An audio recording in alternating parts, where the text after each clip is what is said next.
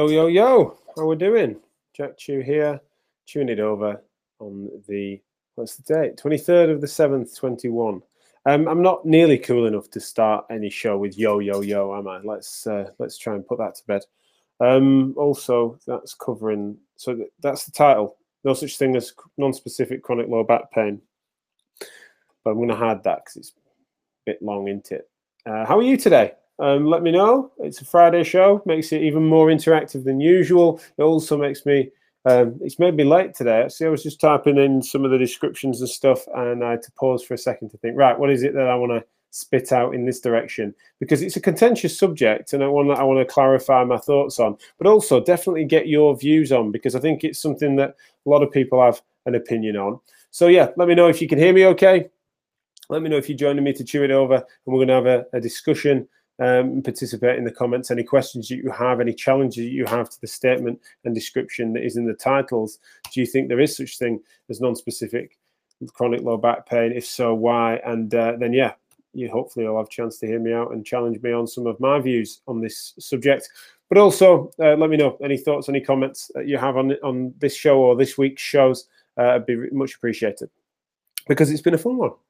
I've also got a few bits and pieces to talk about with regards to how this affects things clinically, and you guys, whether or not you have a hunger for such clinical insights, right? It's a bit more clinical than policy, or people really interested in the sort of policy and where it touches cultural issues and stuff. So I've been trying to mix it up, and that seems to be going down well. But here's your opportunity. I'm inviting that either live, after the fact, email info@physio-matters.com. To let me know what you would like the mix of sessions to be is much appreciated. But anyway, I'm going to crack on and explain why I think there's no such thing as non-specific chronic low back pain, but where that term came from.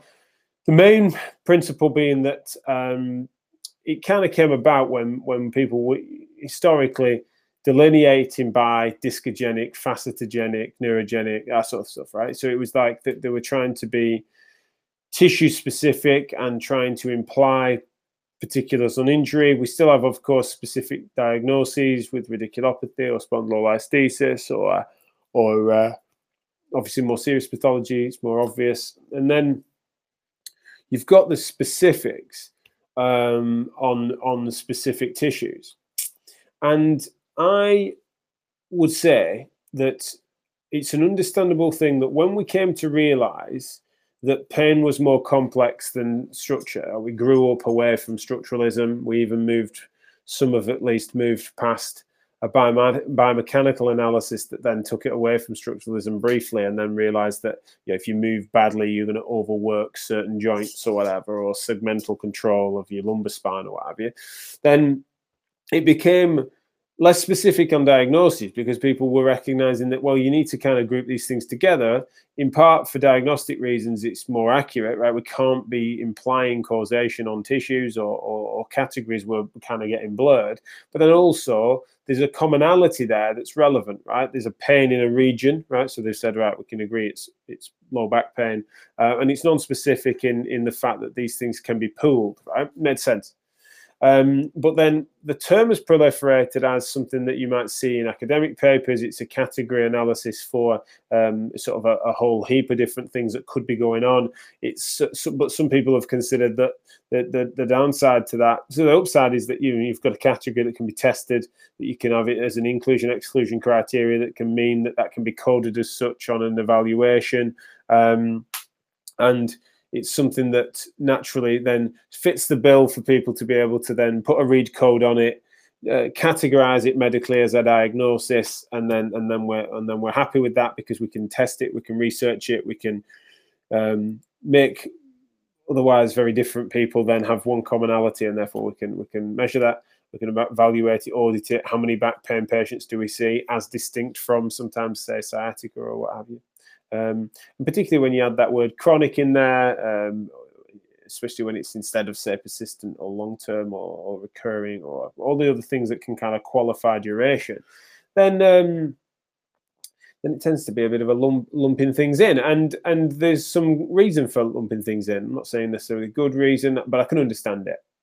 And here's the kicker then, right? So the problem that I have with it most is that the element of it being non-specific is what they're meaning by that is tissue non-specific in terms of what we're able to be particular on in terms of what is driving the cause of someone's problem.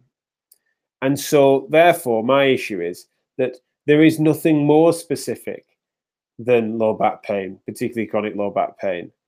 You're never going to have two the same. It's so specific to the individual that's got it, right? I've got some back pain sat here now you mention it, probably because I'm talking about it, but also because I do struggle in many ways with back pain, and people know a bit about my story will know that that's had its waxing and waning in its severity. But it's very specific to me. How incredibly individual, because it's as individual as I am as a person. And so the non-specific element just seems like it's clumsy, because it's tissue non-specific in a sense as best we can guess, because anything to guess, it really would be a guess to imply that some things are more important than others. So the facets matter more than the discs, that matter more than the nerves, that matter more than the tissues and fascia and all that sort of stuff, right? The specificity argument is about tissue, and so this show isn't going to make a case for granular biomechanical or structural diagnoses that we should therefore use that terminology and hark back to that on the bad old days of real biomedicalism and structuralism. But then also I think we are indulging biomedicalism and structuralism to then offer such a nondescript label that is still a label, and then one that really has significant consequences. It's just like a catch-all term that means that then we're losing the specificity, means that we lose the personalized touch of us considering that human in front of them and as having a really particular problem. Yeah, they might have some things in common, of course, but the specificity is actually huge. So it's not just me being pedantic, like I think, or trying to be clickbaity in this instance. I admitted to being clickbaity earlier on in the week, didn't I? Saying a view from the ICU because it sounded cool. Whereas this isn't meant to be clickbait. It's something I feel really passionate about, because it's not like I'm just being pedantic. I think that how specific it is actually really important to the care that we want to deliver and the reforms that we want to achieve, that would mean that the structures then give professionals and patients a better opportunity to overcome these problems, which is obviously what we want to do. So the specificity, I think it's like to call things non-specific academically, you can kind of comprehend it if you're having to put some sort of term to it, especially if you're aggregating papers that are using that language from old, that are of good value, but you want to inform your meta-analysis. Fine. Oh, excuse me, sorry, rude for me to yawn at you. I'm boring myself. Said that again earlier this week. I'm not sleeping well, as per usual, babies.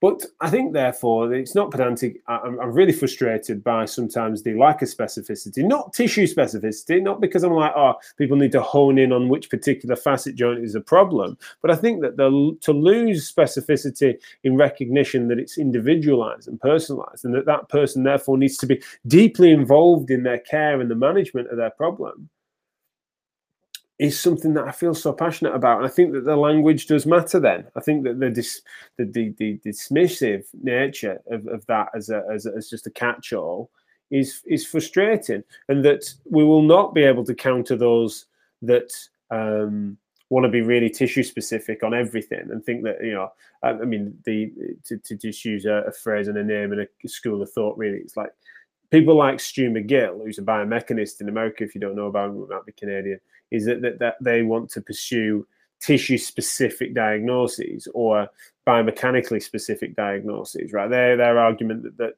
there's no such thing as non-specific low back pain because it's not been assessed properly, and they want to then hark back to a really it's this particular corner of this particular disc. That is certainly not my argument, and in fact, I think we're going to struggle to counter that school of thought, which I disagree with, not on everything, most important things, I think we're going to not be able to counter that properly if we then go, well, it's just so vague. It's so, it's just, if we give out some knee rolls and tell them to go walking and cross our fingers, and they should just, they should just learn to self-manage and cope. And I don't mean like supported and influenced and educated self-management, of which I'm an advocate. I mean like, there's something dismissive about it, isn't there? There's something that's like lump into a category and then be dismissive about what it needs and what it takes and stuff like that. And that kind of really bothers me. So I'm going to draw on the comments, and especially because, again, I'm in such esteemed company in the comments, because Pete Moore's in there. He's on LinkedIn. He's just had a little listen. He said he's out for a ride on the bike. So I think he's been in for a few minutes and then he's off again, which is great. But thanks, Pete, for your comments. This is lovely as well, because he's agreeing with me. He said it sounds like a very medical term. It does, doesn't it? It's like we had to put a name on it, and therefore, just because it's a better name than when we were being really specific tissue-wise, we've kind of still labelled it, still named it, and it does sound very medical, because it kind of is. And also, he's saying here, it's not always about the pain. The ways in which the specific nature of how this stuff affects you means that there might be more important things than, say, the tissue, and more important things than, say, even the pain. So yeah, thanks, Pete. Really appreciate your thoughts. What about the rest of you? What about how much you feel this term has proliferated? Is it a problem? Am I being pedantic? Am I splitting hairs? Or do you agree that it's a problem? Because it's something that just because some people are against the term because they want to be more tissue specific, I think doesn't mean that we should succumb to not challenging this language when we see it, because I think that the specificity really matters. Now, what do I mean by that then, in terms of what does care look like, right? What does it mean when the rubber hits the road in clinic? When I see someone who has, people say axial low back pain, another way of trying to delineate it away from leg symptoms, or radicular pain, is then, that it's something that is, people sometimes say it's classic, right? It's like they're tense and tender and sore in that region, and so they're like, well, what do we call that then? Lumbago, lumbalgia, whatever the hell terms get called and stuff. And so low back pain, I have no problem. Do I have a problem with low back pain? No, it's just a description of where that is. And I think that's probably where I'd conclude, is if you need a broad umbrella term for people that have pain in a region, then describe it as such. And then the differentiation, if you feel that there is some sort of pathology or structure that is then more relevantly at fault, right? So someone's had quite an overt spondylolisthesis, that then they also happen to have low back pain, then you might then have that coupled, mightn't you? You might say that this is someone that if you needed to medically code it, or to speak specifically to that diagnosis, or you were writing something up that needed to be more particular, then offering that differentiation is wise, and lumping them in. Excuse me, that's not good, is it? Just yawning on screen. Oh, sorry. The way in which we would lump those two things in would be clumsy, wouldn't it? Spondylolisthesis and then classic axial low back pain or whatever. So I think that we need to just get over the fact that then, low back pain is less contentious because it is just a descriptor. Now, patients might not like that. That's another thing I want to ask you guys about. Is that a problem? Is it a problem for you intellectually and accuracy-wise, academically? But then also, what do you think? Do patients like that term? Do you use it with patients? If not, then what might work in replacement of it? Do you feel that the patients bait you into being more specific? So if you said, as I'm arguing, you've got low back pain, is it just description? I can't imagine Benny would argue against that if they're describing pain in the low back region. But do patients, in your experience, then press you for, yeah, but what's causing it? What type? What's affecting that? What is it? The disc? Is it they're wanting something more specific structurally? And if they are, then how might it be that non-specific chronic low back pain would be the thing that would suddenly help you in that direction? I can't imagine it does. I imagine that makes things worse. So I don't see what it adds, but I think it takes away a lot, and it takes away that specificity. So I'm making the case then that we need to, until we've got better information and knowledge as to what we might be able to be more specific on, and start to use, like I just mentioned, where if there's someone that's otherwise no history of any back problems, and then quite an acute, whilst in an extreme extension, develops a pars fracture and a spondylolisthesis whilst doing gymnastics, develops low back pain off the back of that, then you can't ignore some of the non-specific features, structurally non-specific features. Nearly made the mistake then myself, around that presentation. But also, it'd be remiss to ignore then the particulars, wouldn't it? It'd be a real shame to ignore that the structure of which has been disrupted there with fracture and slippage is going to be influencing that person's experience. So I think that having something as a baseline, and then when we have evidence, and by that I don't just mean written research evidence, I mean like evidence that's emerged from the consultation and the like, and our experiences, when we have evidence that then informs you to think that this is something that is much more structurally specific, or there's other levels of specificity that you want to bring to bear non-specifically with tissues that are specific to other things, then that's fine as well. But the baseline being low back pain, rather than the baseline being it's non-specific, needs to be declared as such, I think that then you miss an opportunity to describe some of the ways in which, and understand some of the ways in which this is specific to that individual, right? What specific work-related or sports-related or hobby-related features does that mean? And obviously, yeah, Pete was in the comments, so I'm going to use him. Is that the thing that would be specific about Pete's pain experiences? Some of the specificity about both how it manifests itself in him and how it manifests in his life, it's going to be related to his biking, right? He rides his Harleys, and you know, imagine that the specific nature of what he asks of his body and what he wants his body to do is going to be relevant to that. So it just seems remiss if you miss that opportunity. So yeah, what I've well, let me just bring in a couple of comments. It's funny, it's just won't let me click. So Pete commented on LinkedIn, and they're working, and now other ones from Twitter aren't, from Periscope. So yeah, I'm sorry about that. I'm going to come back to that. What I would like to ask you guys is it such that we treat the back differently to other body parts, right? How are you more likely to suggest that something's non-specific chronic low back pain than you are non-specific chronic shoulder pain? If so, why? Is it because it's misunderstood, or because it's more understood? That's the thing. Is there more research in the back than there are sometimes elsewhere?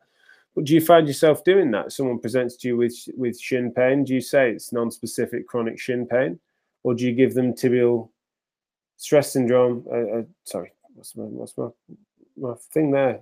Classically, medial tibial stress syndrome, shin splints. Why is it then that's still an umbrella diagnosis, but why is it you're not putting non-specific in there? So it's a funny one. So hopefully I've just reset it, but is that working? You'll have to tell me if you can see that, guys, because it's not going up on my screen. So when I hit that button, you've just to let me know whether this is working. But I've got a message here. I can't see whether it's coming up on screen, but Kath Piper has said, so much to discuss here, Jack. Do we ever have non-specific neck pain? Well, again, what's the specificity, right? Tissue non-specific. Yeah, so do let me know if that's coming up on screen, guys, because it's playing up again as my question system. But I think we are, of course, we get like how can someone's neck pain be non-specific on every variable? So what we're meaning by non-specific is tissue non-specific or narrow diagnosis non-specific. So that's the thing that's really frustrating, is when people are then implying that there's a homogeneity of back pain or neck pain or whatever it is, that there's something that's so generic about it, right? There's something that is so not affected. The differences aren't as relevant as the similarities. That kind of annoys me across the body parts. And so I don't care where the body part regions are. I just think it really matters. Now, again, I can't see whether or not they're coming up on screen, but I'm trying. And there's a message here from Kath Piper. If I'm not able to show you, it says you need sleep, and she's absolutely right. And I'm sorry for yawning down the camera at you. That's not cool. There's comment here from Carol Hunter that says, do we need a diagnosis? Is diagnosis useful, non-specific or otherwise? Great point, Carol. Do we need a diagnosis? Right, this is one of the things that who's the we? Is that therapists or is that patients? I think therapists sometimes need a diagnosis, especially if they're someone that's a real categorical thinker. Sometimes we need it, and I think that's a bad reason that we sometimes crave it, is because we're trying to pigeonhole people into boxes. So we sometimes do it for that reason. One of the good reasons to have a diagnosis is to try and communicate interprofessionally and to document it accurately. So sometimes things like that are indicated. So I'm not one that would rid ourselves and rid the world of diagnoses, but that's a professional answer. The thing with whether the we would include we societally or we as patients, say, do we need a diagnosis? Sometimes that is very individually specific, like how bothered someone is about a diagnosis. Don't make the assumption that they want you to be really tissue specific. In fact, that might throw them off. They might be really concerned about that. That's one of the reasons for not giving a specific tissue specific diagnosis, is because you're making an implication that is a specific fault, that then, well, if that heals, then I'm sorted. And we all know that that's not the case, and that tissue healing is not the center of the bullseye for back pain. And so how useful a diagnosis is, for me, depends on how useful the patient finds it.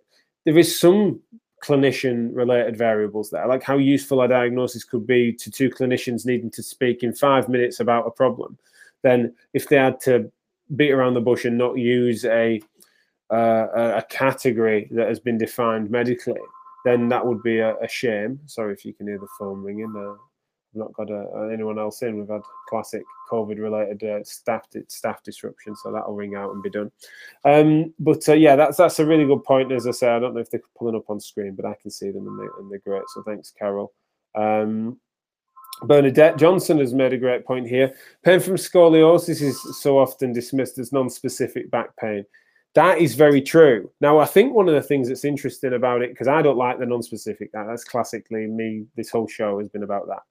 But one of the things that's interesting about scoliosis is that there are some cases where it is like it needs to be treated relevantly differently to someone that hasn't got a scoliosis. And then there's other times whereby a scoliosis, a treatment of someone with a scoliosis or the assessment of someone with a scoliosis, and Bernadette might disagree with me on this, of course, but it's like there are sometimes the scoliosis happens to be, like I've had patients that have had an RTA and a thoracic fracture from an RTA, that then only on that investigation you would, I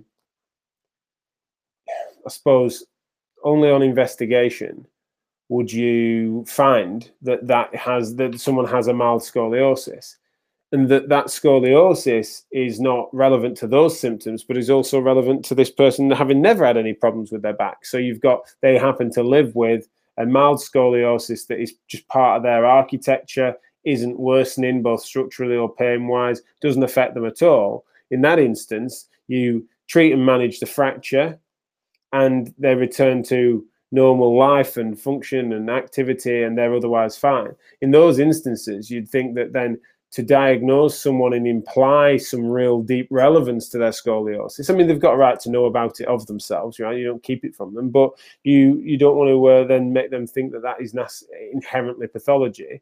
But then in other instances, when a scoliosis is very relevant to symptomology, it's so annoying when that gets lumped in to a big umbrella category in which it feeds a dismissal of people's symptoms, and also a dismissal of sometimes the specificity of care that they might want, right? So if it's something that is more specific, in this instance structurally or architecturally, would say, let's say anatomically they've got this deviation in their spine laterally, or rotational elements often to scoliosis, he said, why would you not want to understand some of the specific variables and therefore not be seen to be dismissing?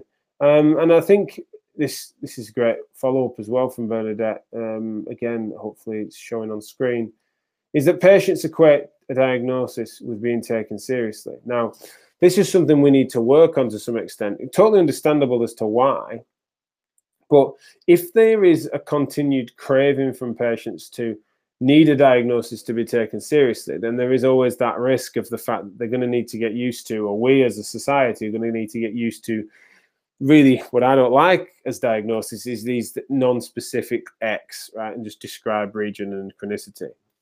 Because if they want a more specific diagnosis than that on a tissue level for many cases, then it would just be someone that would be at best guessing and at worst lying about what the specific diagnosis is.